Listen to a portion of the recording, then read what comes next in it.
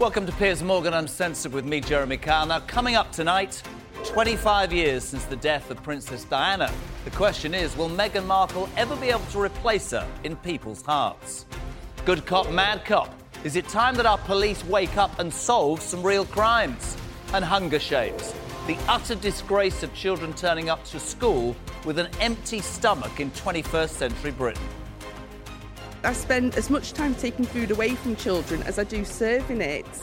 And to be honest, it's not what I took the job for. You know, I never dreamt that I'd be having to tell children, you can't have that, you've no money on your account.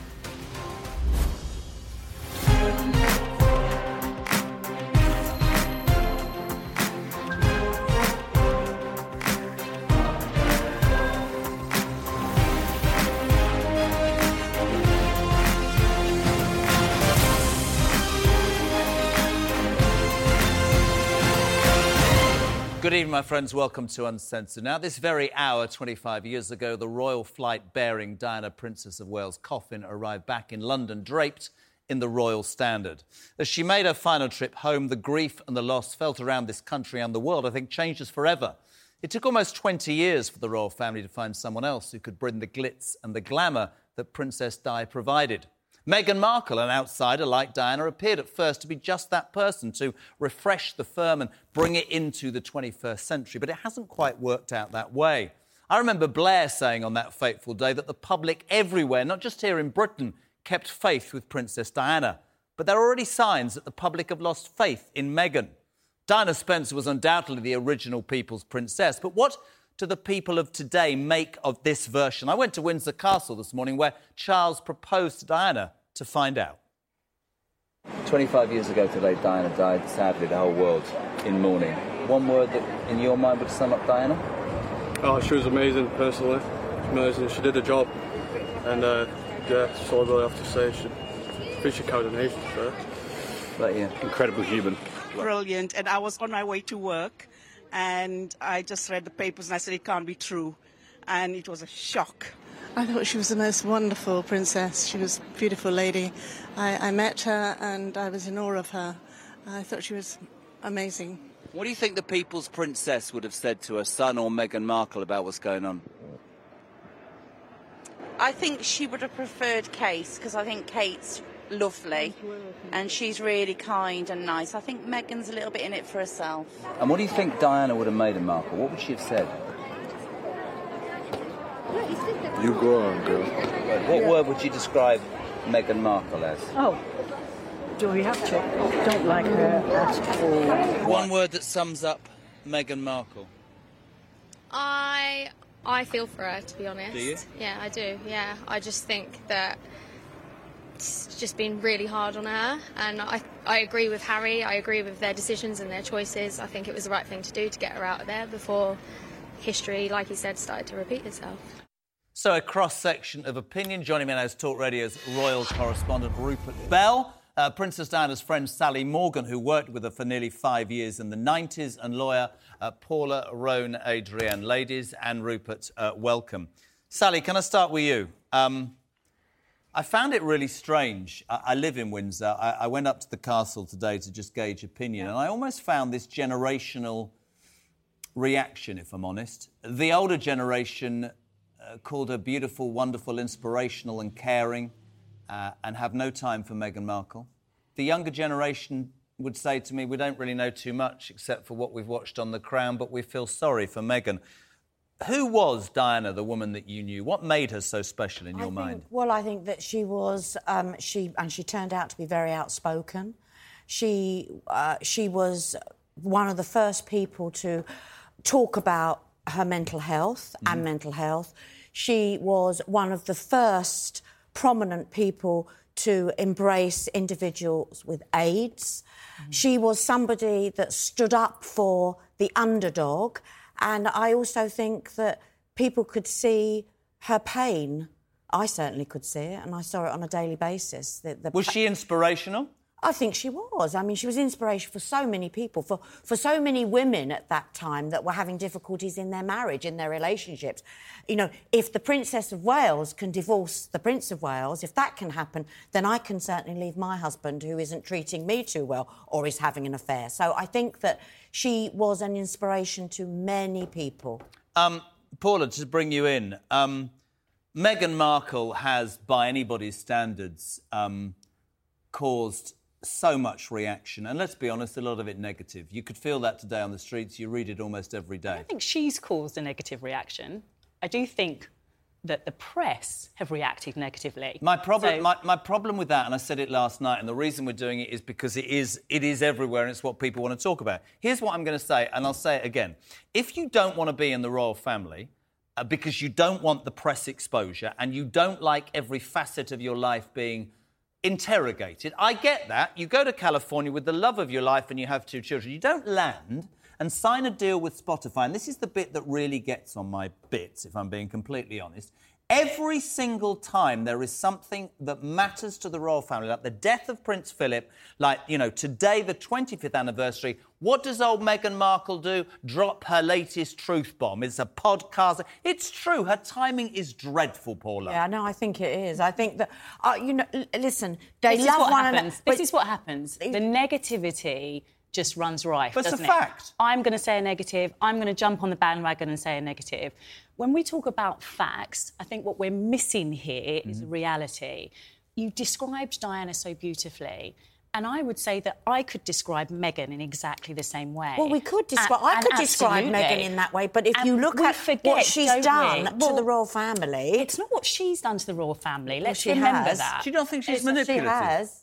I don't know her. What I do know is that the message, the very clear message that we are getting reported to us is that she's a bully, that she's aggressive, that she's taken over Harry's life as if he's some weak individual. And yet we forget that his own mother was forced to flee this country. Yep. She herself was planning to move to LA. She herself had decided to begin a relationship with somebody who didn't look like her, who didn't talk like her, who didn't come from a family that fit into the establishment.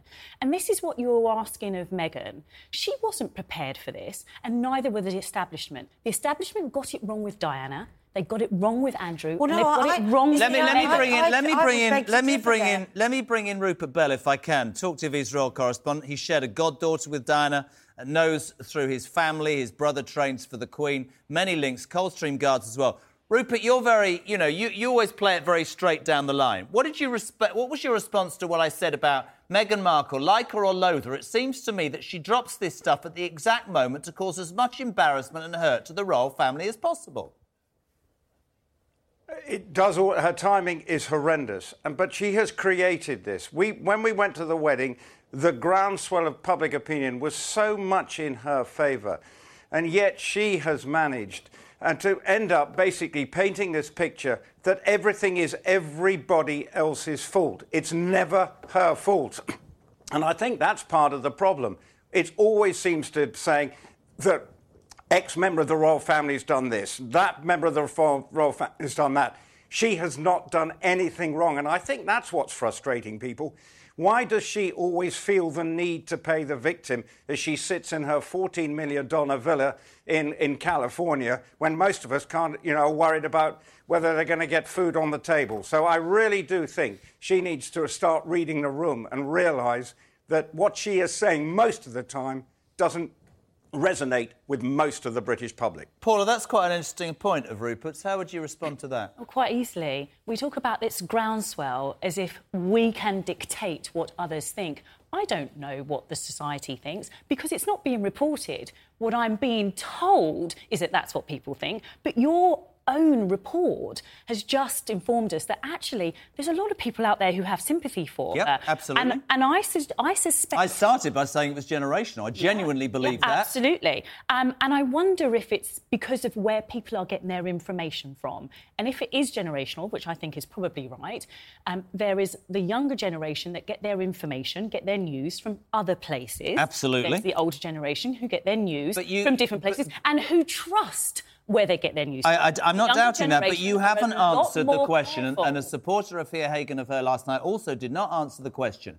Do you not think there is something in the fact, in my opinion there is, we're all entitled to opinion, that every time Prince Philip died, today's the 25th anniversary of Diana, the Queen is ill, she keeps dropping this stuff via third and fourth parties. There's got to be... I'm not saying she might not have a case. I'm not saying it wasn't hard. I'm not saying that there have been people who have said and done things massively unfair to her. I absolutely can see the comparisons, but I absolutely... When I look at those pictures of the two of them in the Diana picture in the black polo neck and her as well, Diana looks vulnerable, lost, scared. Meghan Markle looks straight down the camera and looks like, I've got this absolutely licked.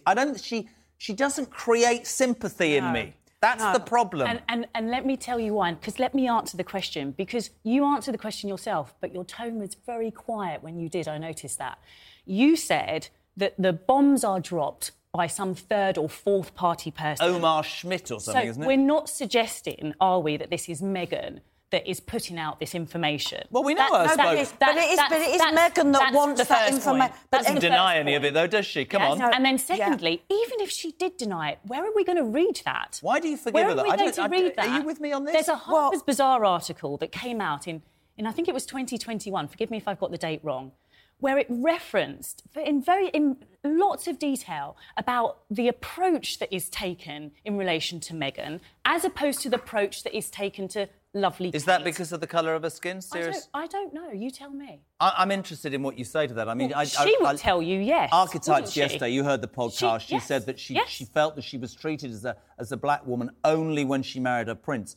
And that's, of course, in any way, if that's right, that's fundamentally wrong. I've said that from day one. I just can't, Sally, get away from... I'm just being honest. I can't... See, Rupert makes a really, really good point. How does that look and sound right now with this country on the precipice of economic disaster? Absolutely. But I do think that when you look at Meghan and you look at how she is the one that really is controlling Harry, there's absolutely no doubt. She is. She is, Paula. Harry was vociferous and has Harry is to be. Totally and utterly in love with her. When you really, really love someone, you will do anything for them. She recognises that. She refused. She looked at the system. She refused to bow to her brother-in-law and her sister-in-law. She could not understand. I'll tell you what I want to bring onto it. I want to bring Rupert back in because I'd like the three of you to answer this next question. Rupert, what would Diana, the people's princess, and let's be honest, flawed? Let's be honest, with her ex-husband, both used the media systematically. My old man worked for the Queen Mother and he said that everybody after the Queen has used the media. What would Diana have said about Meghan? When I was out and about today at Windsor Castle, half of the people were saying she'd have taken her under the wing, she'd have felt sorry for her. The other half was saying she would have been gutted that her son and her brother and his brother had split up over this woman and she had taken action. What would you say, Rupert? I think she would have tried to give Meghan all the advice and would have probably been around to actually explain the pitfalls that are likely to come her way and realise what joining the firm is all about. Yeah. Now, I don't know whether they were briefed enough, but the Meghan Markle has said that she wasn't briefed. Well, she knew all about it. When you go in and are going to be a member of the royal family, it comes out pretty quickly. And I think that's what she would have done. She would have had plenty of experience, good, bad, indifferent, whatever, to bring to the table. Because remember, she came to the royal family as a 19-year-old, very inexperienced young lady. A big age gap between her and her husband, whereas Meghan was a lady of the world, being an actress, been out there already married before, so much more experienced. There was a naivety about Diana in the early stages because of the way the royal family was at the time. That then changed and she became a force, not always a force, she was flawed, as you referred to, Jeremy, but she did, though, still have the well-being of her children completely at the centre of whatever she did, and we saw that throughout her life. I agree. Can I just say that I mean, I'm going to disagree with you and Rupert a little bit because, and I know this from the old man, there is absolutely no preparation for going into the royal family. And the reason you're nodding, I don't care who you are. You can give them a list from A to Z. Yeah. I'm sure it's... Absolutely. That's not my point. My point is, to me, we will differ, but that's human nature. It's a democracy, right? She used to stand outside Buckingham Palace. I'm utterly convinced this was her big plan. I'm utterly convinced she went for this. I'm being completely serious. And I think what it is I said about that picture, there's no vulnerability. She doesn't link with people, in my humble opinion. Well, because she's not vulnerable. She's not vulnerable. That's the reason. Sorry, Paula, with vulnerability, genuine vulnerability, you can see it, you can sense it, it's palpable. Colour who has walked into the establishment. I am telling you, whether you can see it on her face or not, we are very used to walking into situations where we have to put on our Do you think smile. she knew it was going to be like that, Paula? Absolutely not. Absolutely not. She would have gone in there with her rose-tinted glasses. I'm going to be a princess and I'm going to float around and this is going to be amazing. That's how she approached this, and she got a rude awakening. And can I say, just to answer the question that Rupert got the opportunity to, you asked what would Diana have done? Diana would have been living with Meghan in LA. No, she wouldn't have done. That's where they would have been. No way. Because that's what Diana needed to do. And I think we're forgetting how the press treated Diana. The mustn't forget that. One thing that Diana would... You were her friend. What would she have done? Well, I would say her friend. I spoke to her every day for 4.5 years. You're never really their friend, Jeremy, as we were just saying. No. But basically, I think that she would... The priority for Diana now would be that her boys were not estranged. Yeah, absolutely. That would have been... And if that would have meant that she would have had to have pretended to try and in some way counsel Meghan, she would have... You've got to remember also that Diana, yes, she was naive when she married the Prince of Wales, but she was aristocratic. She'd been brought up with the royal family. Good point. She knew... And her sisters, who counselled her, knew the system. Yeah. So you never know until you're in there. And as I've just said to you, you're never their friends. Never, ever. Even aristocratic people, even other royals, are never really their friends. There is this... They're in a bubble. That's why William at the moment and Catherine, they're in this bubble. Can I just say, and I think I'm really pleased that we've spoken like this, because I think it was, for me, really interesting to see the reaction today from people. One final question... Were you surprised? Were you expecting total negativity? Yep. Yeah. Really good question. Yeah. Really good question. And what shocked me most was 3 teenage girls, I thought they were 20, who said, well, we've seen it on The Crown, which just blew my mind, so to speak. The three of you... It's a historical programme, Do you think, the three of you, we'll start with Rupert, ladies first, do you think that the British public will ever take Meghan Markle to their hearts as Diana, undoubtedly, flaws and all, was taken? Yes or no, Ru? Not in her present form. She's going to have to learn to not always be knocking the institution that has been around since 1066. The royal family may be a flawed institution at times, but there's only one person who matters, and that is the reigning monarch. The rest have to do her bidding, and you've got to work around it. And Meghan needed to learn how to work around it and cope with the fact that Harry was 6th in line to the throne and was, in essence, an extra to the main members of the royal family, Charles and William. They were but bit part players. Thank you, Rupert. Paula, final word? I'm a member of the British Society, and I accept her to my heart. Good for you. Sally? Well, we have to accept her. She's married to Harry, but I think that the general public, she's a very headstrong, manipulative... she's very manipulative, Paul. Other people would say independent. She's a businesswoman. Well, right, so there's your point, and I've run out of time, but did she look about this whole thing as a business? There you are. It's a very interesting point. As a divorce lawyer, I can tell you. She was in... Oh, it's a divorce lawyer. Oh, God, nobody told me that. You could have told me that a while ago. Are we paying her for this? Right, thank you, ladies. Thank you, Rupert. Next on Uncensored. Now, they danced the Macarena, but how about they try a bit of Smooth Criminal instead? The big question on many papers today, have the police given up on solving crimes? We're coming back in 3 on Uncensored. Don't go anywhere.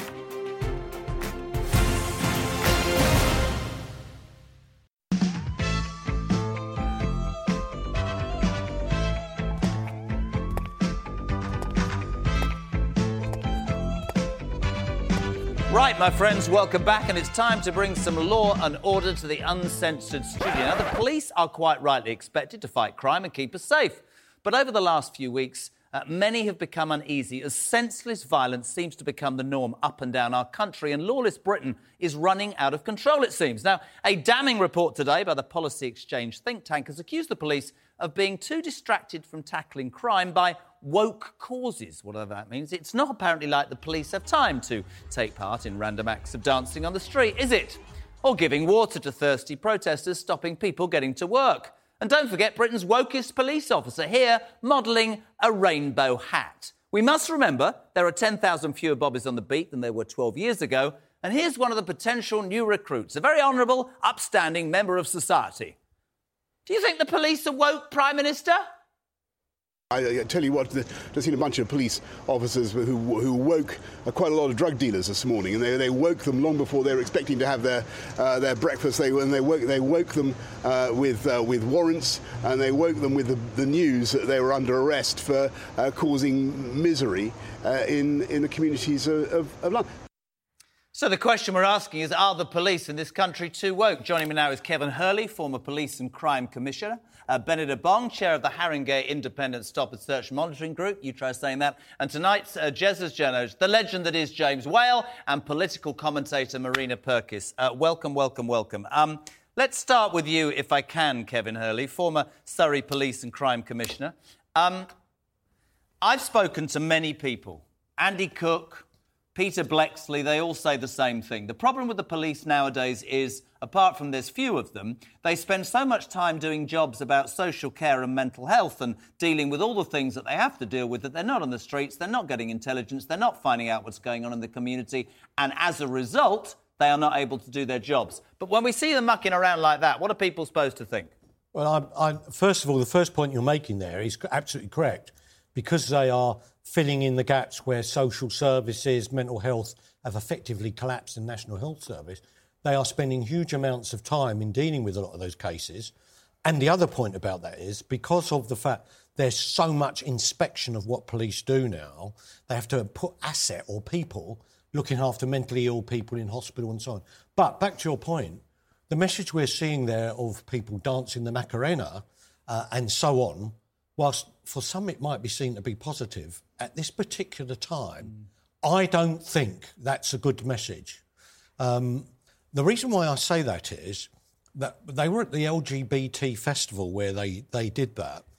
There are a number of extremist groups who would like to pick on LGBT people, and the reason why the police are there is to ensure the safety of people attending that. Far better if those 4 officers there were actually engaging with people, chatting with people, but separate from each other, keeping their eyes out and looking and doing their job. Be vigilant. Marina, what do you make of the police in this country right now? I think they're doing the best they can, given they have been underfunded for 10 plus years by successive Tory governments, who slashed it by 23,000, by the way, 600 police stations closed. Not to forget our courts, the courts that are closed, and our judicial system that's... When you see that, though, the Macarena, what do you make of that? I don't care. Are you trying to tell... people trying to say that there was a crime going on over here and they're too busy doing the Macarena and so the crime happened? It's just nonsense. It's reductive nonsense, and we need to grow up and get away from this type of conversation. James, you said to my team, I think the people running the police have ruined the force. What do you mean by that? I do. I think there are 2 types of police. I have great respect for the armed police, the anti-terrorist squads, the people who do serious policing. I have absolutely no respect for those guys doing the dancing. They wouldn't protect me from crime. I'd have to protect myself. They're a waste of space. The bobbies I see on the beat quite often, they look unshaven, dishevelled. They've got their shirts hanging out under their stab vests. They're short, some of them. Others are fat. They're not a police force anymore. They're a police service. And what we need... I don't want to be a friend of the police. I don't want them to be my friend. I want them to be there to solve crime and protect me. That is their job. Now, you say, and this is something that I want to bring you on, Bennett, in a sec, you say that everyone should be prepared to be stopped and searched. Now, a lot of people, certainly in lawless Britain, we saw the horrendous situation in Liverpool. Suddenly the police are on the streets pulling in gangsters left, right and centre. We know about county lines, and we know about gangs, and we know about the drug wars and knives and guns. Surely, stop and search with respect gets weapons and knives off the streets. Why? What's your view of that? Well, I think, Jeremy, that no one in the community, the black community in particular, are actually saying that stop and search should not be used. We're not saying that at all. We're saying that it should be used, But when it is used, it should be used effectively, appropriately, and on the basis of intelligence policing. And very often what we find is that it's a sort of a scattergun approach where people are stopped in the street. There's no intelligence about any behaviours indiscriminately. And the impact of that is that it annoys and upsets those people who are going about their daily business lawfully.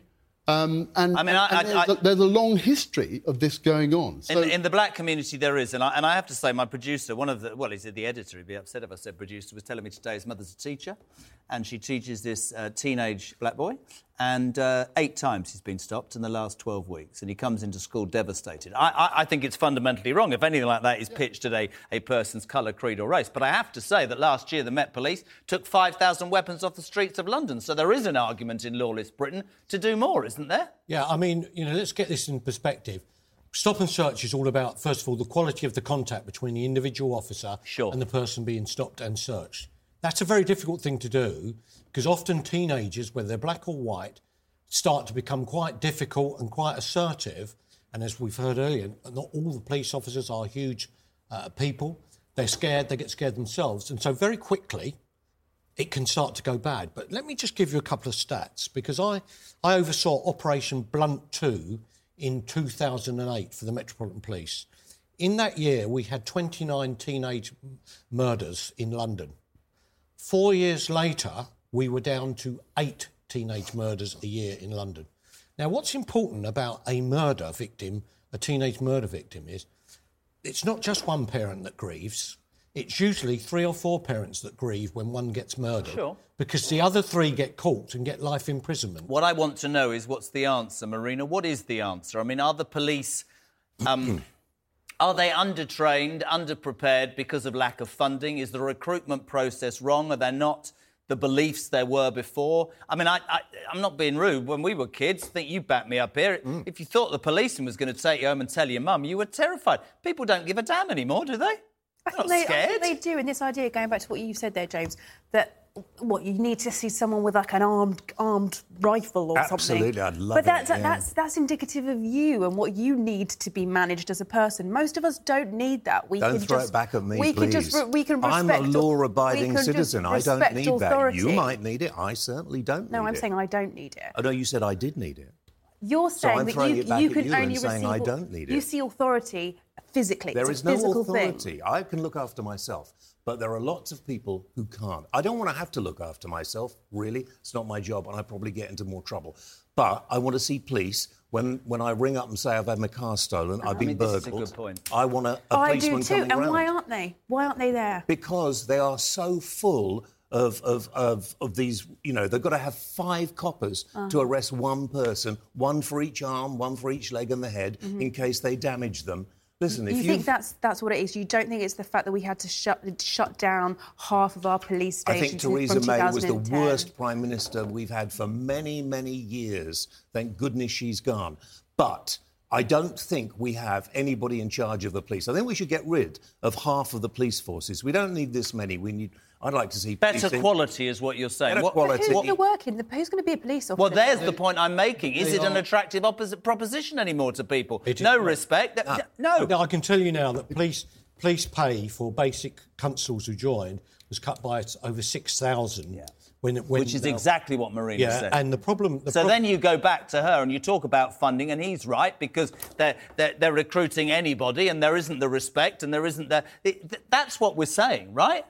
Well, at the moment, the information that I'd have, I'm involved in police training locally, certainly in Haringey Borough.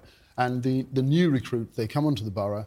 We have a workshop with them where we talk to them about the history of Haringey in particular. We talk to them about the chain of events and, as a result, what they're likely to be met with when they're out there policing people. Do you think the quality... sadly, I could sit with you lot all night. It's brilliant. Do you think the quality of policing and the job they're doing is good enough right now?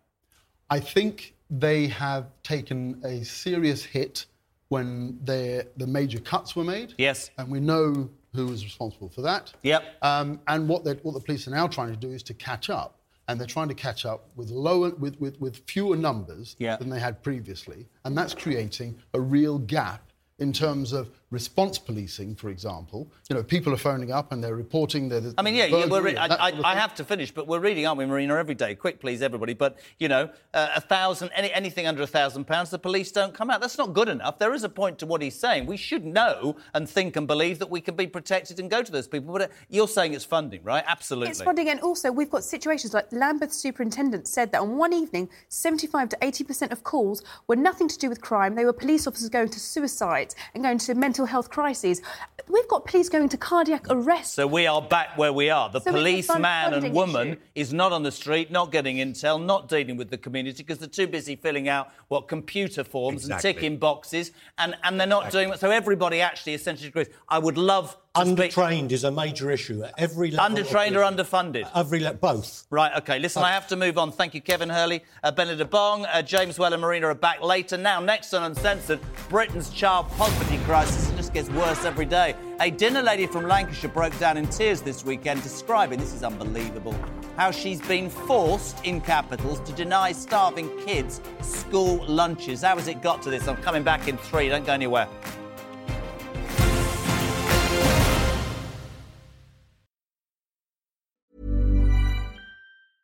Normally, being a little extra might be a bit much, but not when it comes to healthcare. That's why United Healthcare's Health Protector Guard fixed indemnity insurance plans, underwritten by Golden Rule Insurance Company, supplement your primary plan so you manage out-of-pocket costs. Learn more at uh1.com.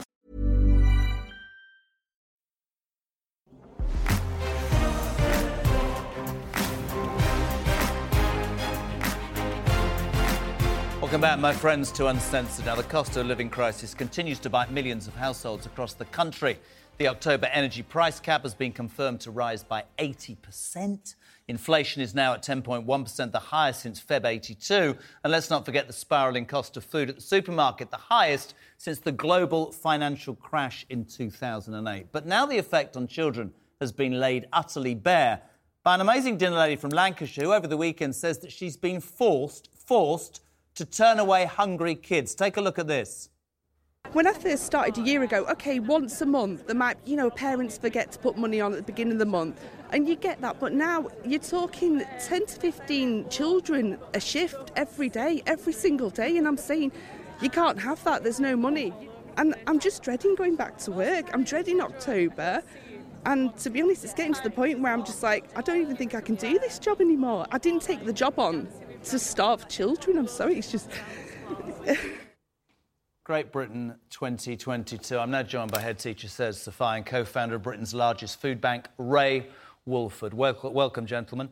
Can you explain to me, Serge, when you see that kids in 2022 going to school and not being able to have lunch, what's that like? What's the reality of that? I'm sorry, that's bad management and lack of common sense. You know, if there's one place where children shouldn't want for anything, it's in school. For one, I feel sorry for the dinner lady being put in that position where she has to decide. Shouldn't happen. They've got a pastoral team. Pass it on. Let's find out what's going on at home, what's happening. But what do you do in that situation? You're a head teacher. What do you do in a situation? You feed them. Simple. You feed them and you find out what the hell's going on. If necessary, if they haven't applied for free school meals because the forms are wrong or whatever it is, but you feed the kids on every occasion. And the younger they are, the more important it is. It's common sense. Any responsibility from parents? Oh, God, yes. That's the second step. First of all, you safeguard the kids. You make sure they get their dinner. Then you find out why the money is not there. And in this present climate, if the money isn't there and it's not going to be there, what do you do as the head teacher? Carry on feeding them. But you find out, and if necessary, get social services involved to find out how they can be helped in a far more sensible way. But you carry on feeding. It's £2.20 a day. You carry on feeding the kids. And that's as simple as that. Common sense. As I said, two things here. I can't believe that any head teacher would put the dinner lady in such a position in the first place. It's all wrong. It's nonsense. Ray Woolford, first of all, I'm going to say this. People like you deserve everything. Co-founder of Britain's largest food bank. You said the reality of that video is it's worse than that. It's much, much worse. I mean, to start with, we shouldn't have any discrimination in school places. Children that are hungry are children that are going hungry, and that's right the way across the spectrum. It's not people sitting at home at benefits. It's people who have parents that have low-paid jobs, parents who are self-employed, people that run pubs. The crisis we're facing at the moment is worse than we went through under COVID. Under COVID, we had support structures. The energy crisis that is kicking in at the moment is forcing community organisations to go bust.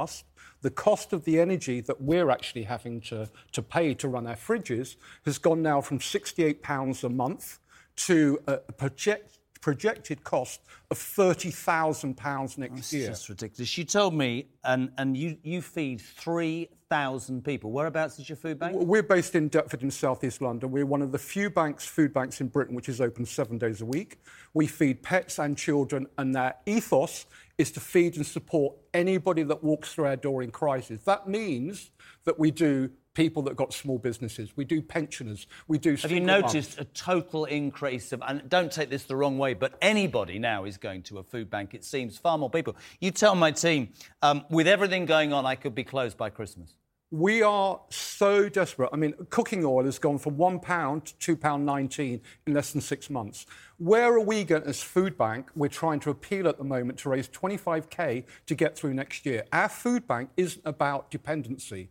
We're a charity that works to tackle debt, to tackle advice, to tackle mental health, to give people clothes, to support their pets, so that the pets do not end up at Battersea Dogs Home. We support them in every way. We give our children underwear so that can go to school with a school uniform and a pair of pants. We give homeless people a pair of socks to go with the shoes that people give them with.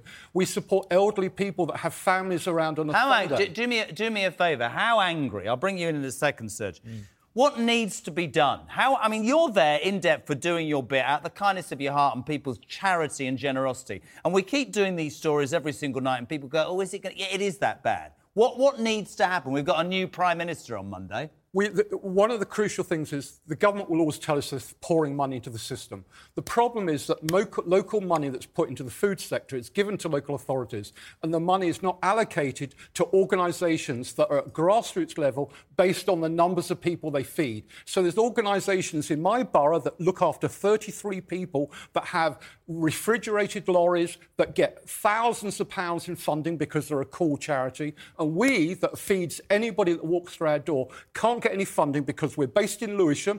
We have women with their children coming from 8 other boroughs to our food bank because they're too frightened to report to their schools that their children are going hungry, and if they do, they're frightened their kids will go into care. What's your response? Because that's just appalling, isn't it? And I mean, honest to God, something has to be done, doesn't it? Well, the thing is, for me, it's about safeguarding kids, you know, and school's the right place to go. If you've got a problem, by all means go to your food bank, but let the school know. Any good head in a good school will help all who can.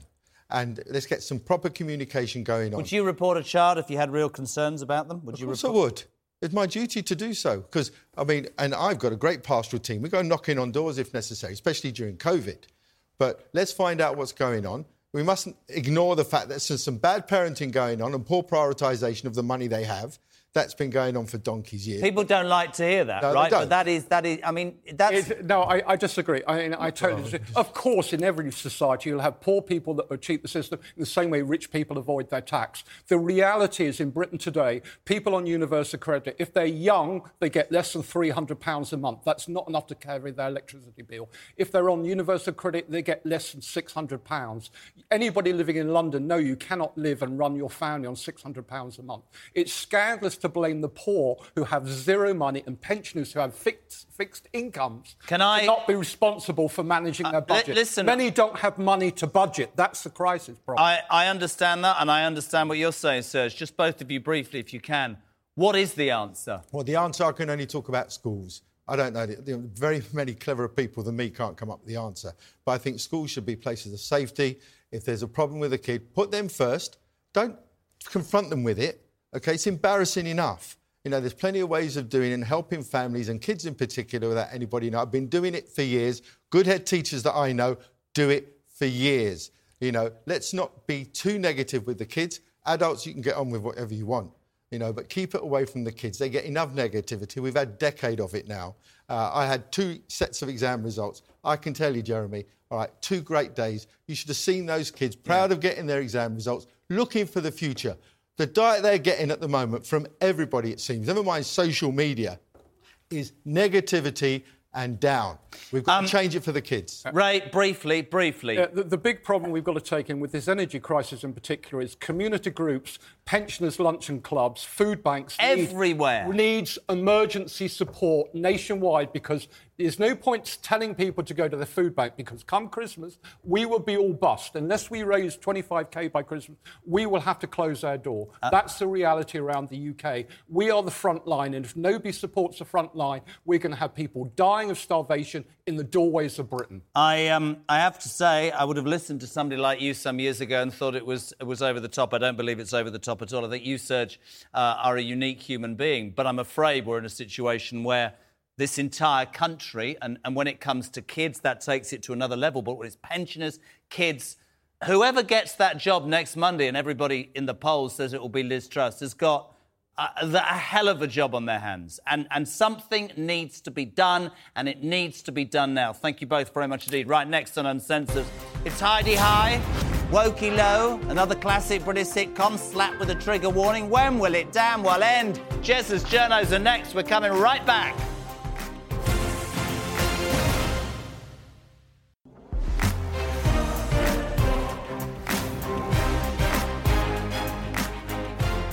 Welcome back, my friends. It's time for a very short Jez's Journos with Talk TV host and legend James Well and political commentator Marina Perkis. You're back. Let's get straight to it. Gorbachev, yesterday dying 91. Inside Russia, not much sympathy, but across the world, seen as a man who really brought change, ended the Cold War. He had a legacy, didn't he? He did. It's actually sad to see another one of the good guys fall, basically. He was the guy that made the West, opened up Russia to the West, which is why he had that Pizza Hut advert that everyone's obviously very fond of. And Pizza Express, but yeah. Sad, actually, but Putin very lukewarm when you consider what Gorbachev does and then what Putin's doing. I think it was sad. He was 91, so he had quite good innings. Yeah. And I think he did a lot of good for the world, not just for Russia. Yeah, I agree. But Putin is going to ruin the world if he isn't stopped fairly soon. And I think, unfortunately, I thought that the Russian people might turn against him, but it doesn't look like they are. Doesn't look like that at all.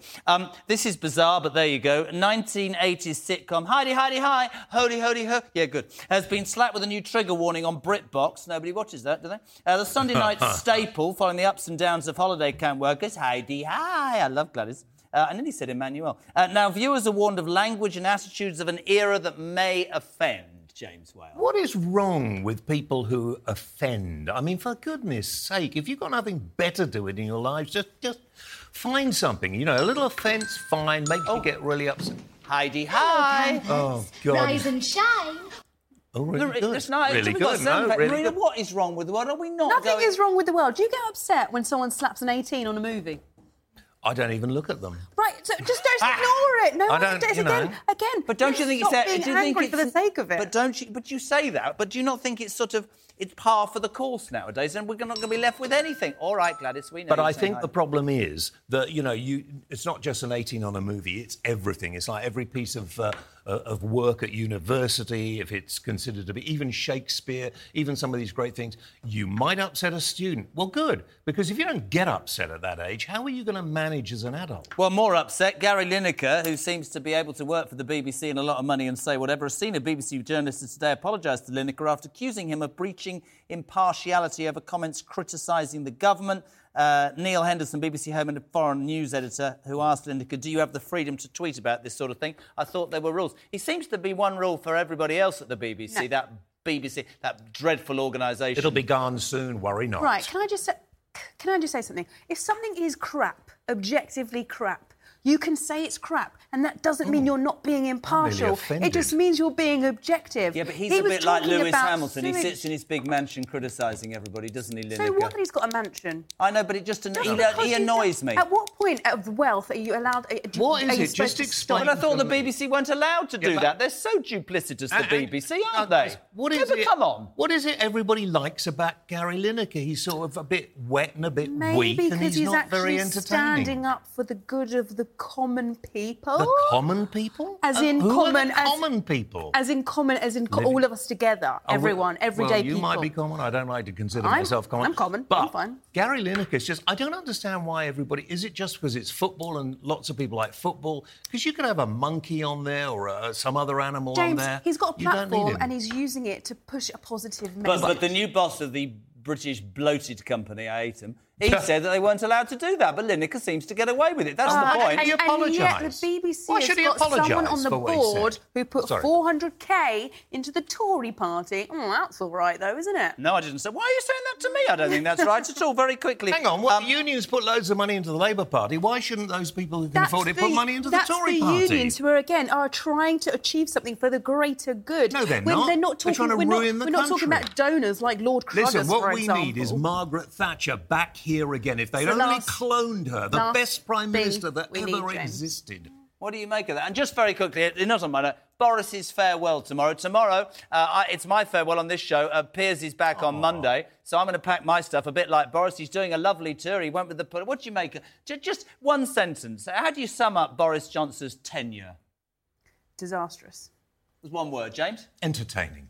Do you not think politics will be a little bit duller without him? Can you imagine Truss and Dear Starmer? I can't wait for the days back. it's dull again. Bet you he's back. Please no. This is interesting, though, because a lot of people are saying she'll make him the envoy to the Ukraine, and then in 2 years, when there's a hung parliament, he'll rise again like a phoenix. Can you look at her face? Complete horror. Like Trump. He's probably going to be back too. Well, you can't go worse than the one they've got now, can you? Listen, don't start because Marina will get upset. Thank you both. I know it was a shortened version. James, thank you very much indeed. Good luck. Marina, thank you. Good luck. When's the paper? 11th of October. Goodness me. There you go. Well, listen, hopefully not tonight. That's it from me. Thank you to Marina. Thank you to James. Whatever you're up to, don't forget he told me to say it. Make sure you keep it uncensored. Have a great night. We're back tomorrow at 8. Ta-ra!